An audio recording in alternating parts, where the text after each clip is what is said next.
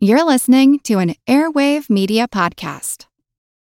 When you visit Arizona, time is measured in moments, not minutes. Like the moment you see the Grand Canyon for the first time.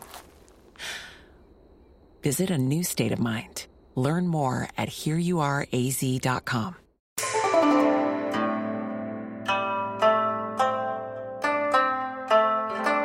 Hello, and welcome to the History of China. Episode 210, The Problem with Princes. We begin today outside of China proper.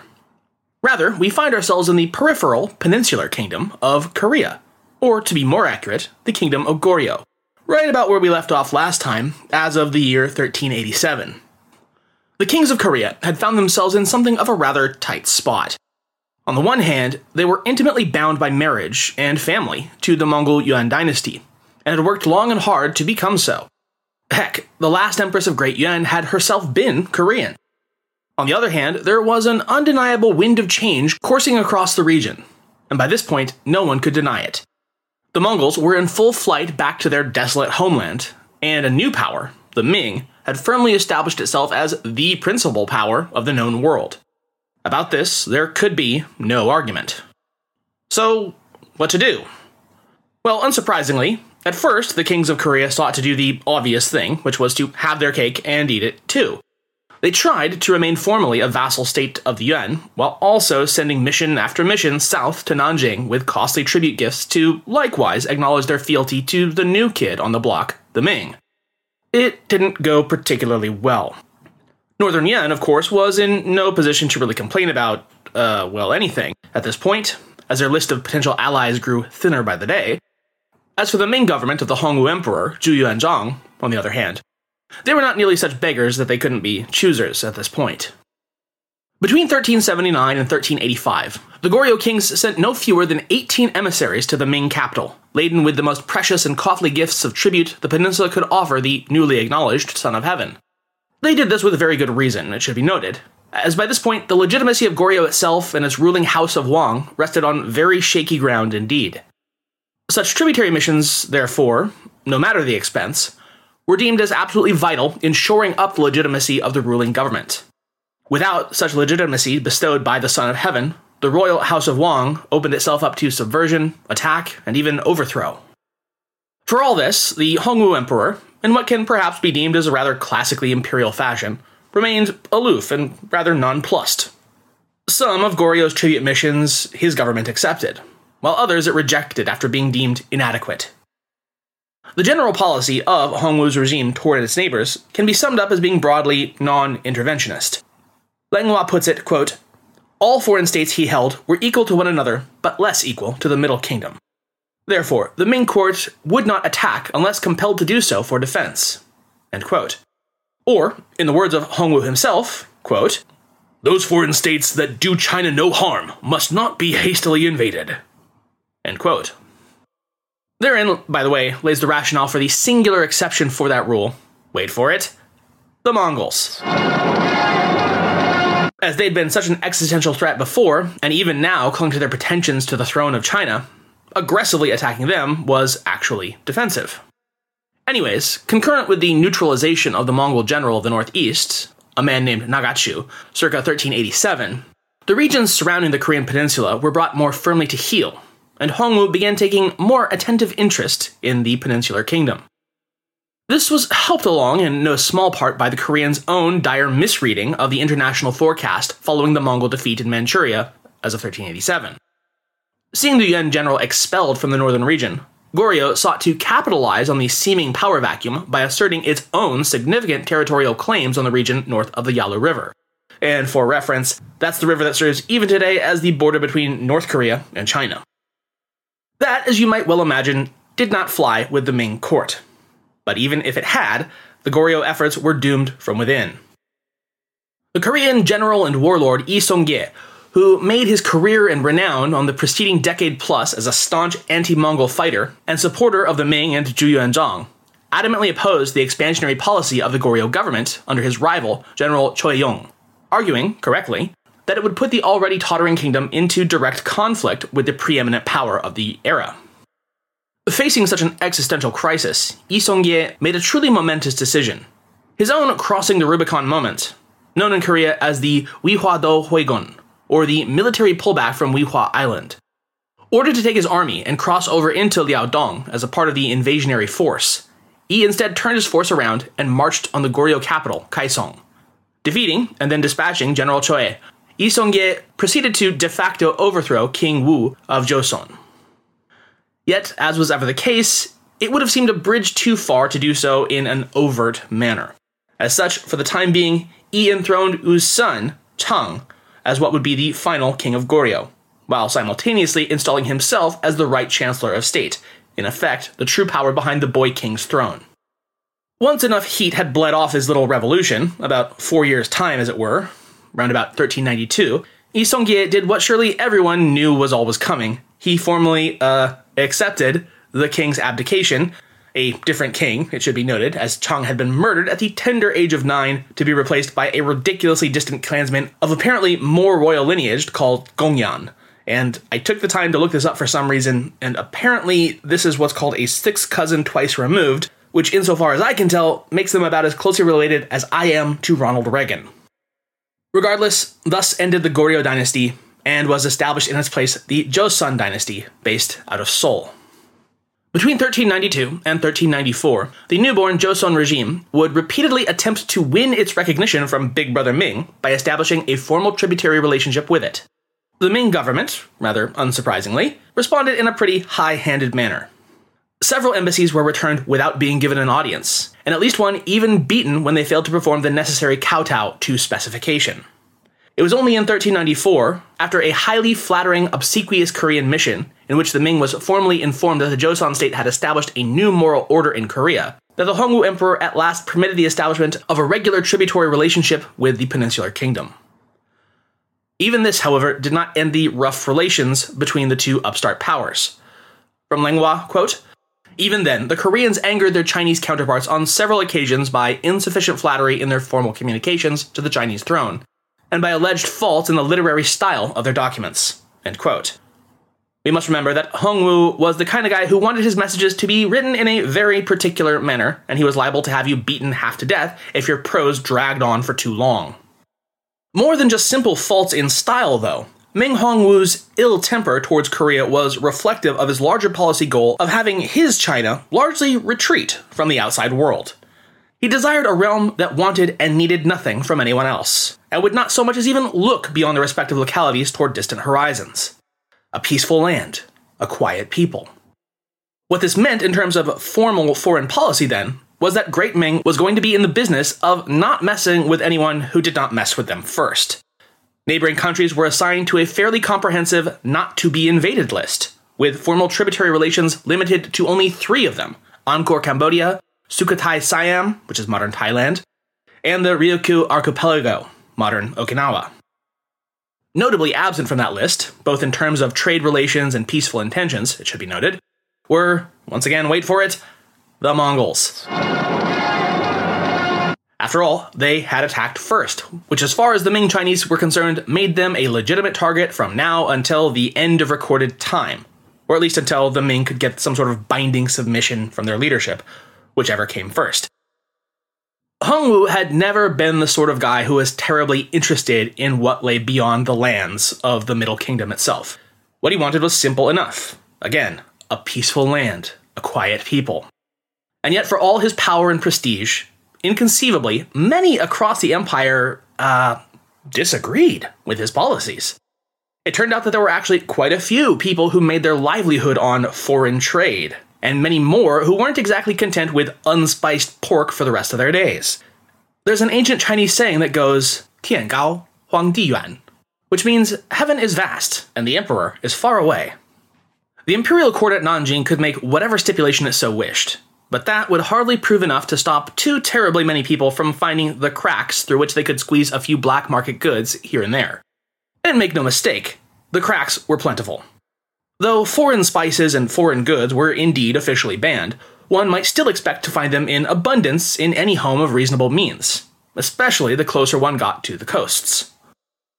In all, what might best be said about the Hongwu era's policies regarding foreign trade was that it was a net negative in both intent and effect.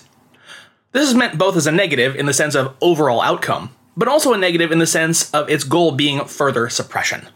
Quote, "It rested on a ban on all trade, except that which was conducted expressly under the auspices of the tributary framework. This policy was not easily enforced, and there is reason to suspect that it may have driven many merchants into covert activity. Driven by real economic pressures, traders in some hard-pressed coastal regions were eventually forced into smuggling.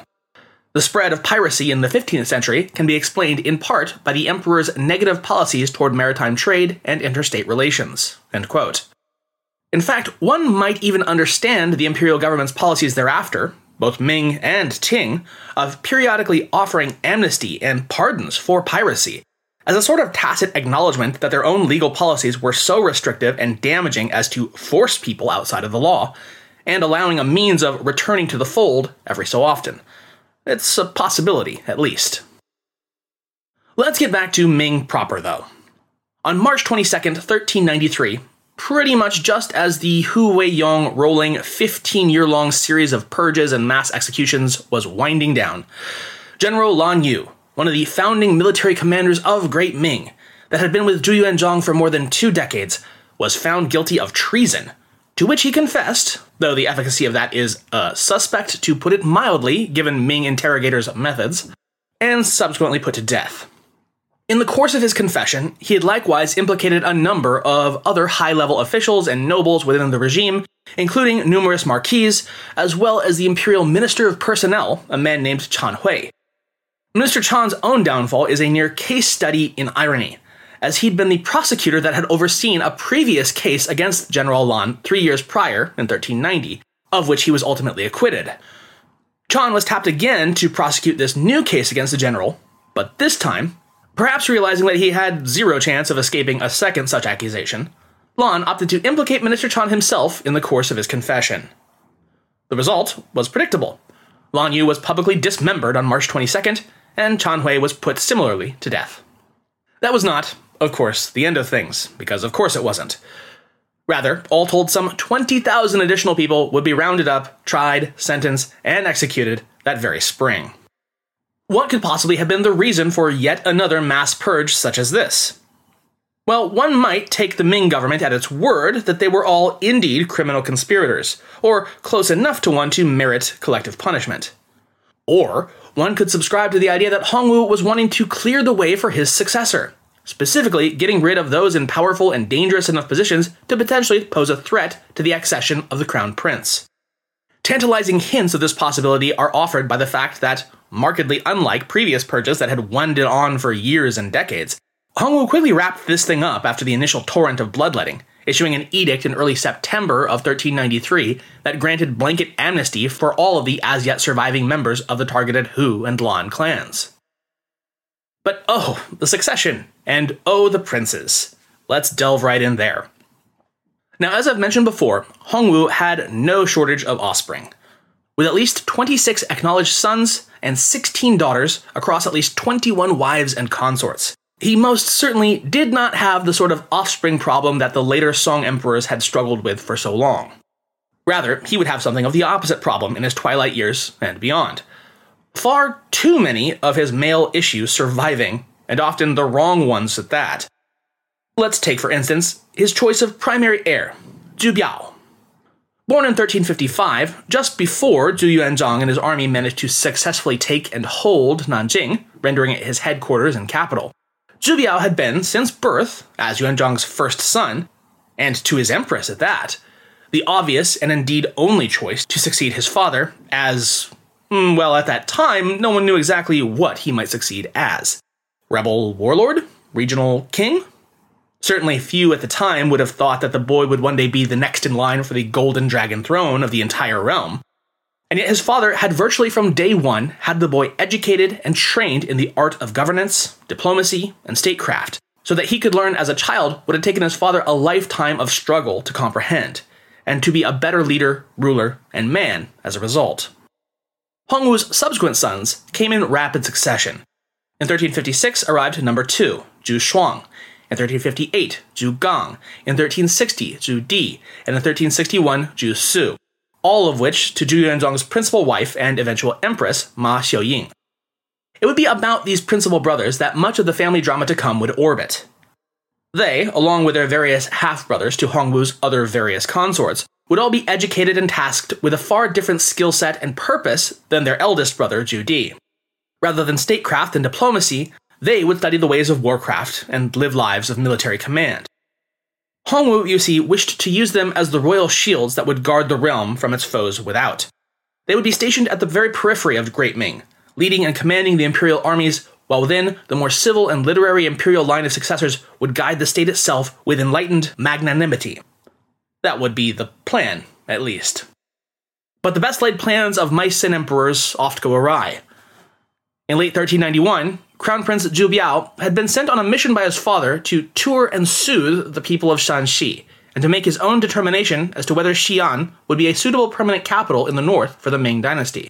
It was widely held and understood, even by Hongwu himself, that while Nanjing was great and all, ultimately the capital of China should be returned to the north, as it had always been before. Returning from his trip that December, Zhu Biao made his report to his father, though unfortunately we seem not to know what his final recommendations had been. Yet in January of 1392, the prince took ill. By May 17th, he had died, much to the shock and horror of his family and the empire at large. He'd been the golden boy that was to succeed Hongwu, and now that was completely upended. So, what do we do now? The emperor declared an official period of mourning for the crown prince, as was only proper. Yet for much of it, rather than truly grieve the loss of his son, Hongwu feverishly met instead with his closest advisors, discussing the different possibilities for an alternate line of succession. Many of Hongwu's officials pointed to the obvious choice, son number 2, the literal spare to the old heir and spare line. Others, however, advised a different course of action. By the family laws set out by Hongwu himself, after all, they argued, the line of succession should ever favor primogeniture. Prince Shuang was there, and available, of course, but it would not be proper to cut Zhu Biao's own progeny, his son, Zhu Yunwen, from his rightful inheritance simply on account of his father's premature shuffling off the old mortal coil. Only, these advisors pressed, after the line of the primary son had been exhausted, should any of the secondary princely lines be considered as viable replacements to the throne. Their argument wasn't based solely on abstract principles of bloodline or birth order either. They pointed out to Hongwu that, much like his own dearly departed first son, young Zhu Yunwen had been and continued to be educated as, quote, a man of letters, someone who would prefer to rule by civil techniques of moral suasion and indoctrination than by harsh, repressive techniques characteristic of martial rule, end quote. The other princes had been brought up much like their father, as weapons of war, and Hongwu realized before, as he realized again now, that that was not what he wished for the future of the realm that he'd created. Again, from Langhua, quote, at issue was the nature of the monarchy. Zhu Biao had been groomed as a literate and civil ruler, whereas Zhu Shuang, like his brother Zhu Di, was a man of arms. Zhu Shuang and Zhu Di were by now men of the northern frontier, with many Mongols in their employ. Zhu Di himself may have been the son of a Mongol consort of the emperor, end quote. And while that is certainly an interesting road to go down, we're going to go ahead and circle back to it once Zhu Di takes more of a leading role in this series. For now, it's enough to say that Hongwu realized that the future must lay in the hands of gentle, learned, civil, and moral men. The sword must yield to the brush. Zhu Yunwen, at age 14, was therefore officially proclaimed as the heir apparent on September 28, 1392, 5 months after his father's untimely death. When you visit Arizona, time is measured in moments, not minutes. Like the moment your work stress disappears as you kayak through the canyons. Or the moment you discover the life-changing effects of prickly pear chocolate. But nothing beats the moment you see the Grand Canyon for the very first time. Visit a new state of mind. Learn more at hereyouareaz.com. So while the promotion of Zhu Yunwen to the position of crown prince did solve the immediate crisis of a gap in the line of succession, it opened up a whole new can of worms for the aging Hongwu and the empire he was seeking to stabilize for his new successor. Namely, that he just promoted a kid to inherit the top job, who was surrounded by ridiculously overpowered princely uncles and highly ambitious and universally respected generals. Zhu Biao had commanded respect from them because of his age, reputation, and pedigree. But there was an extreme danger that the moment Hongwu finally keeled over, his heir might very well suddenly go missing, never to be seen again. As such, the emperor acted swiftly. First, he had the new heir surrounded by 3 of the top military minds from across the realm, the great generals Fu Youde, Lan Yu, and Feng Sheng. Though the particular rationale behind his choice to station these top-tier commanders, all on his grandson's staff, is not made super clear in the texts, Langmuo posits that it may have had to do with Hongwu, quote, attempting to give dignified positions to the generals and keep them out of harm's way under the watchful eyes of the heir apparent's staff. Or perhaps he was trying to build up the heir apparent's military position vis-a-vis the other princes, end quote. By keeping these 3 great heroes close at hand, they'd be far less likely to get any kooky ideas about striking off on their own to form some sort of rogue state or take up arms against the throne.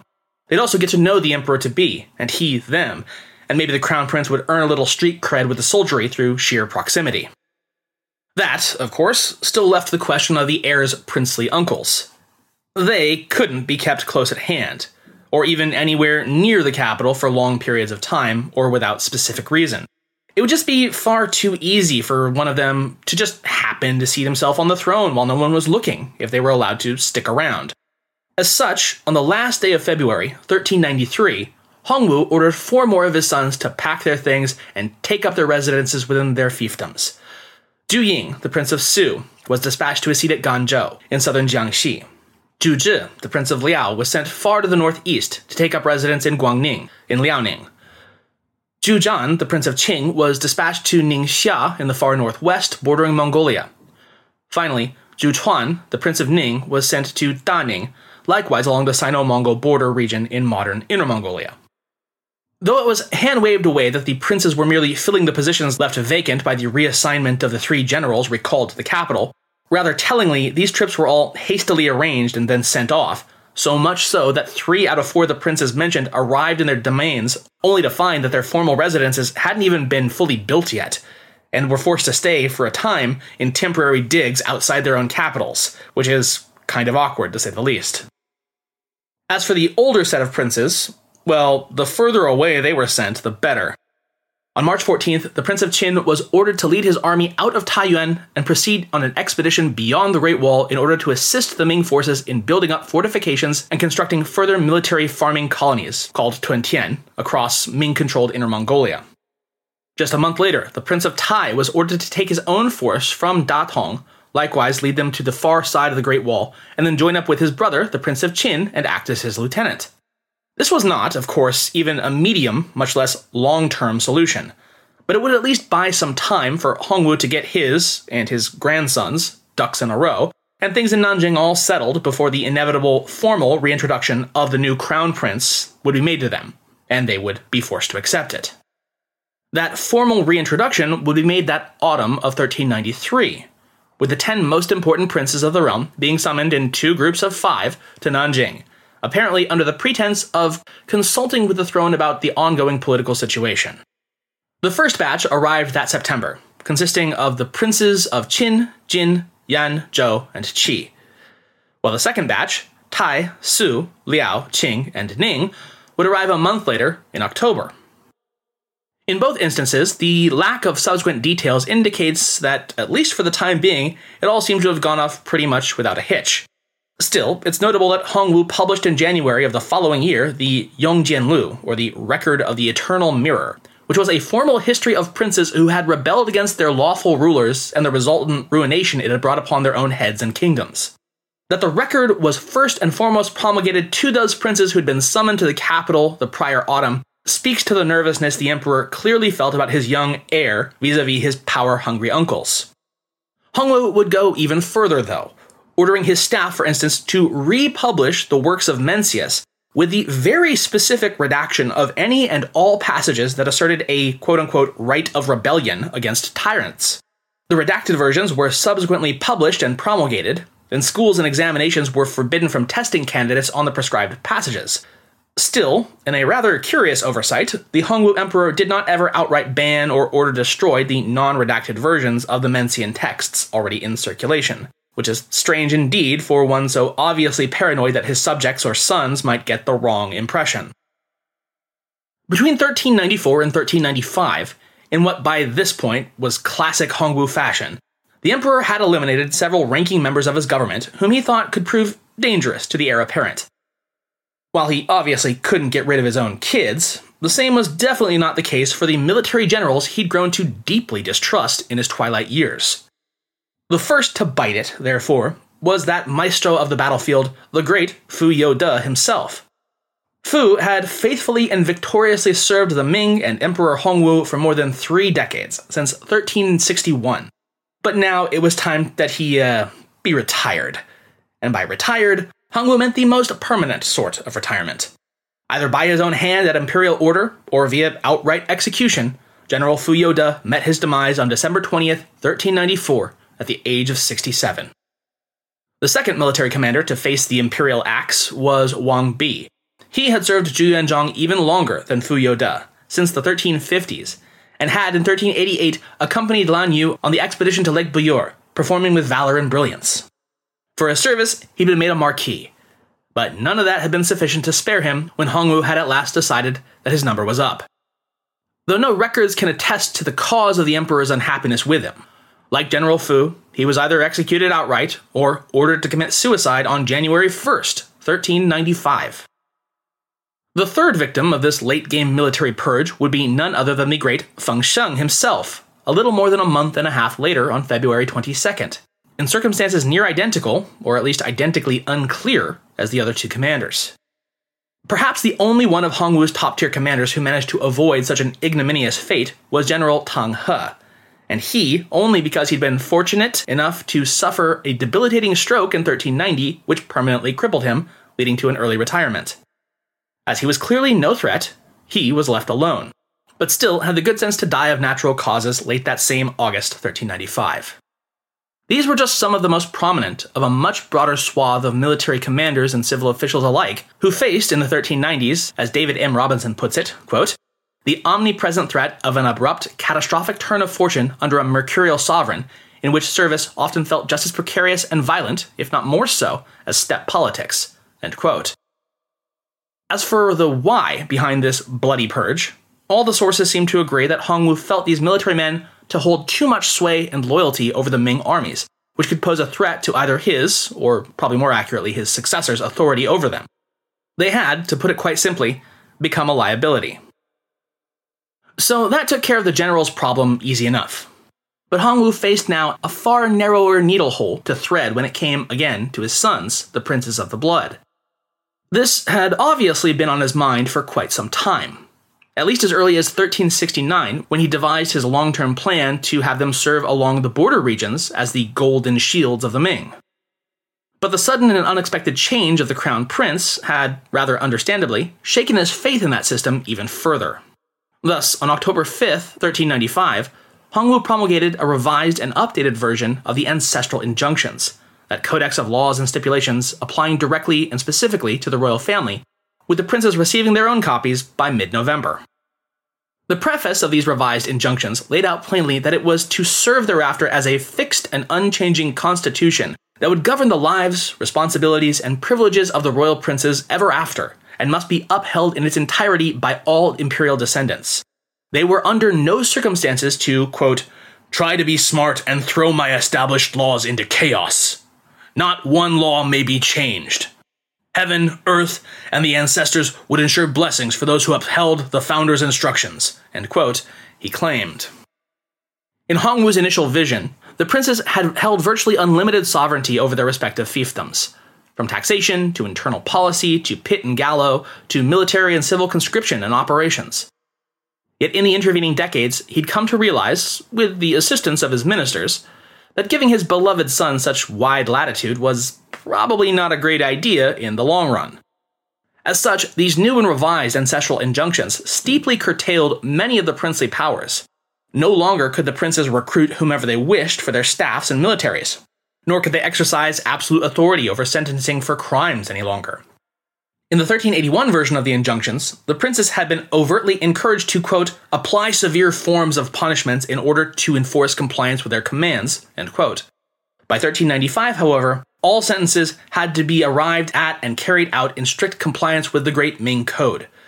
Such brutal punishments as tattooing, amputation of limbs, cutting off of the nose, and castration were banned.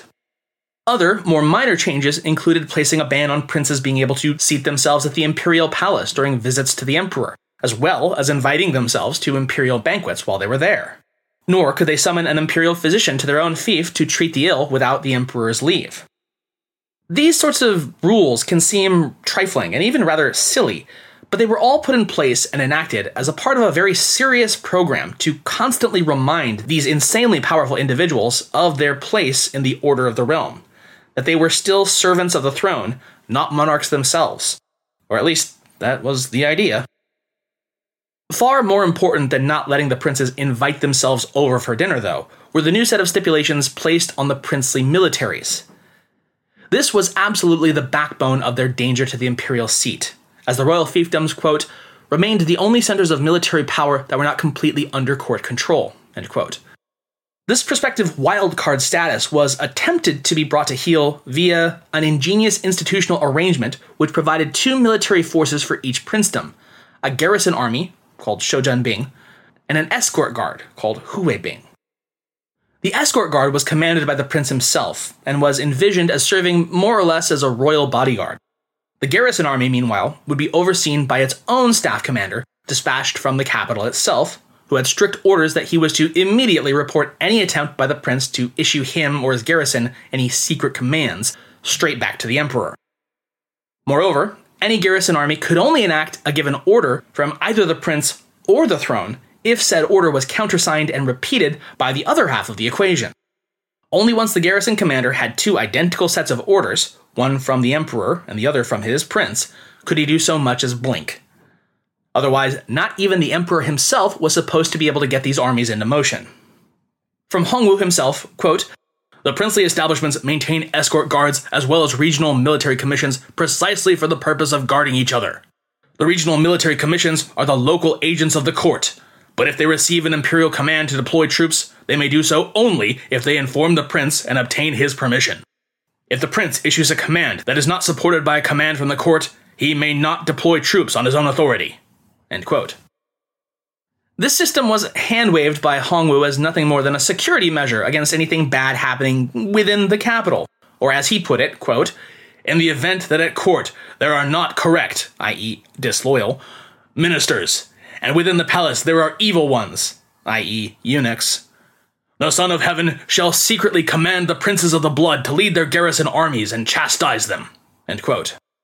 Still, Hongwu, buddy, you're not fooling anyone. It's clear as day that the real reason behind this was to try to prevent any of the princes from using any of the exceptionally powerful armies under their command to make an illegal bid for the throne. So what was a clever and ambitious prince to do in the face of these imperial limitations on amassing and using his power? Why, find a way around it, of course. Obviously. Of the emperor's 26 sons, 17 of them would take up their princely fiefdoms during Hongwu's lifetime, while 2 of them died around 1390, one from suicide in fear of his father's wrath, and the other from that ever-present pastime of Chinese royalty, alchemical poisoning. Virtually as soon as the revised ancestral injunctions were distributed among them, the princes were discovering, or perhaps a better way of putting it is inventing, loopholes to subvert their intent. The most obvious method for doing so was via the military force that did remain under their personal authority, the Royal Escort Guard. If I can't command the garrison army, then why don't I just ignore that and instead use my Escort Guard Corps as my army instead? And so, that's exactly what they did. It played out very much like that scene in the 2006 cinematic masterpiece that is straight out of one of Herodotus' fever dreams, Zack Snyder's 300. In it, you'll remember, King Leonidas of Sparta is stymied in his quest to protect Sparta and quote-unquote all of free Greece from the evil Persians of Xerxes by a combination of prophecy, treacherous pedophile E4 monsters, and a queen rapist Jemmy McNulty. So what does he do? Well, Leonidas just has 300 of his best of the best soldiers all volunteer to join his personal bodyguard, and then takes a royal stroll on over to see what is to be seen about 400 kilometers north at Thermopylae, as one does. And since that wasn't technically the Spartan army, no one could stop him. And there was much peck-flexing, bro-fist bumping, and dining in hell to be had. And so it was with the Ming princes as well, especially a certain Prince of Yen, one Zhu Di, who took the opportunity to build up his personal escort guard very nicely, thanks so much, Dad. And while we're on the topic of Zhu Di, let's go ahead and circle on back around to that first point I made at the top of the show, and take a look at yet another of the revised and updated ancestral injunctions that almost seem to single out the Prince of Yen specifically. As Hongwu had determined upon deciding that it would be his grandson, Zhu Yunwan, that would succeed him, absolute primogeniture was to be the law of the land going forward. No ifs, ands, or buts. Why did this seem to single out Zhu Di?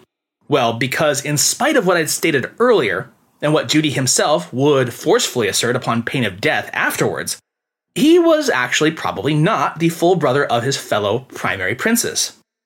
Rather, he was the son of one of Hongwu's other consorts, in all likelihood a Mongol woman at that.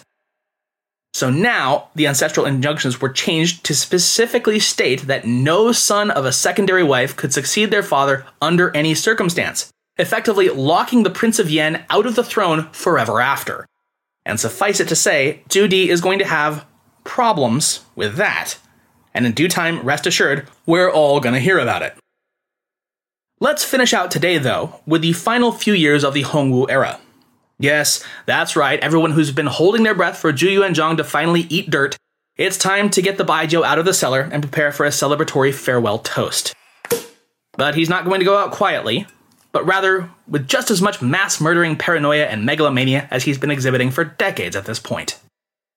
In the summer of 1397, a rather curious conflict was brought to the emperor's attention regarding the ever-contentious imperial civil service examinations. Again, quoting from Langhua, quote, Liu Sanwu had presided over the Nanjing Metropolitan Examination and was blamed for the fact that not a single successful candidate came from the north. The emperor grew furious when he heard about this. He ordered the official to reread the papers. When the official did not find any grounds on which to impeach Liu, the emperor charged the official with deliberate falsification. He read the examination papers himself and awarded metropolitan degrees to 61 candidates, all of whom were northerners. He then punished the officials he held responsible for the original abuse. Liu Sanwu was not executed. He was sentenced instead to ordinary exile.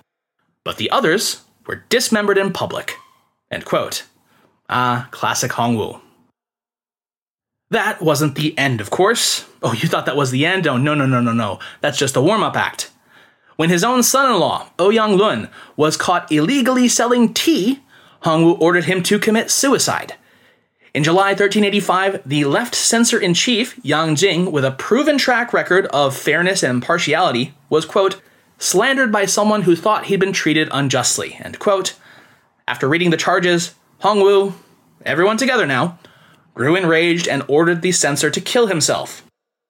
Such events would remain ongoing through the rest of the reign era, as a sort of constant background sound effect of blood patting on the floor. Yet, for all that, it's hard to accuse the Hongwu emperor, even by the very end of his life, as having truly lost it. Was he murderous? Absolutely. Paranoid? Undoubtedly. Witless or incompetent? The jury's kind of still out on that. In the very last year of his reign, for instance, Hongwu ordered the implementation of one of the more innovative reforms of the era regarding the lives of the common folk, the Jiaomin Banwang, or the placard system to instruct the people. This system, on top of ensuring that all the people across the empire would be reminded daily, in fact, of their duties and rights within the realm by having the aldermen of each township and village march through, ringing a special bronze bell while proclaiming the 6 imperial instructions repeatedly, also greatly reformed the judicial system at the lower levels of society. Decrying the corruption and breakdown of the legal system by corrupt clerks and dishonest scholar officials, Hongwu's placard system stipulated that while minor civil matters such as household and marital disputes, land, assaults, and fights should be resolved and adjudicated by the local officialdom, more serious offenses such as adultery, robbery, fraud, counterfeiting, and loss of life were in every instance to be reported up the chain of command and to be formally tried by the imperial courts. And he was dead serious about this. Quote, The emperor prescribed severe punishments for anyone who disrupted this vision of social order. Any official or clerk who disrupted it would be executed, and any common person who did so would be exiled with his or her family to a region outside of China. End quote. Zhu Yuanzhang, the Hongwu emperor, fell seriously ill for the first time in December of 1397. Fearing that perhaps the end was nigh, and ever the nitpicking backseat driver, he quickly sent a series of missives to the northern princes, detailing his border defense strategies and their roles within it. Quote, he warned Zhu Di not to be deceived by Mongolian war bonfires and urged him to coordinate with the princes Liao, Tai, Ning, and Gu in an overall defensive perimeter. End quote. Yeah, Dad, I got it. Thanks. Jesus. The following March 30th, Zhu Shuang, the Prince of Qin and second son of Hongwu, died of an illness at age 38, leaving Zhu Di the eldest and senior-most prince in the whole of the north. Hongwu wrote again to the Prince of Yan, pointing out this bleedingly obvious fact, and directing him to assume overall command of the armies of the north, in order to continue to defend the empire's borders. He wrote a month later, quote, for repelling the foreign threats and keeping secure the interior, who is there but you? End quote.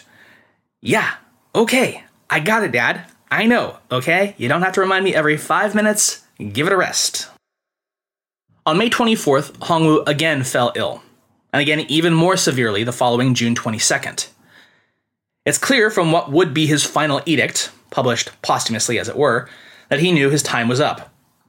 The document stipulated that all the princes should remain in their own fiefs and to not journey to Nanjing for the imperial funeral or to mourn. He wasn't going to have his send-off become a royal game of King of the Hill with the throne as the hill. It likewise directed the whole of the empire to acknowledge Zhu Yunwan as the legitimate successor of great Ming and their lawful emperor, and that all of the royal escort guards were to, quote, strictly obey the prince's commands, end quote.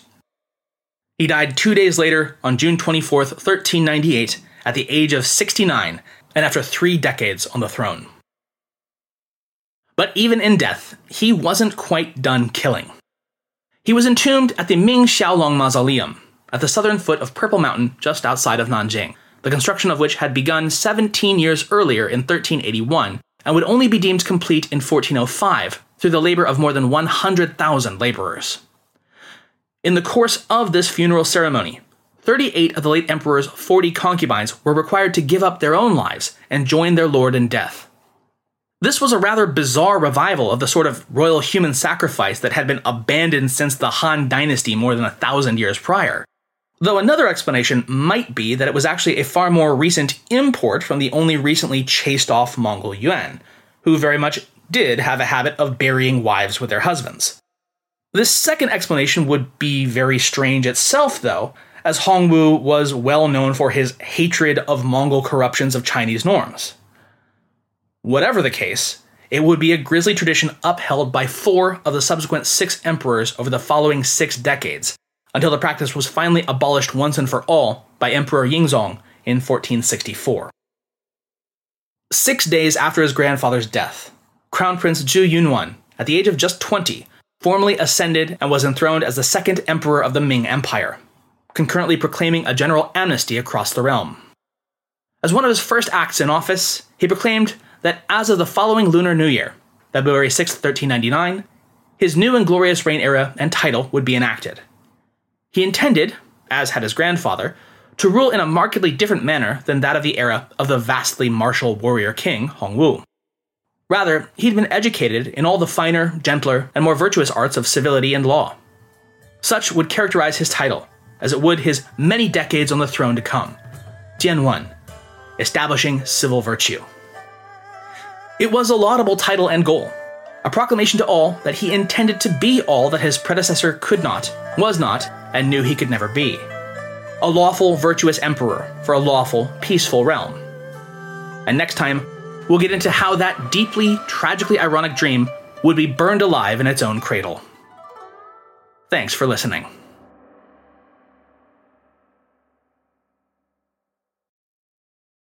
It is Ryan here, and I have a question for you. What do you do when you win? Like, are you a fist pumper? A woohooer, a hand clapper, a high fiver. I kind of like the high five, but if you want to hone in on those winning moves, check out Chumba Casino. At ChumbaCasino.com, choose from hundreds of social casino style games for your chance to redeem serious cash prizes. There are new game releases weekly, plus free daily bonuses. So don't wait. Start having the most fun ever at ChumbaCasino.com. No purchase necessary. VGW Group. Void where prohibited by law. See terms and conditions. 18+.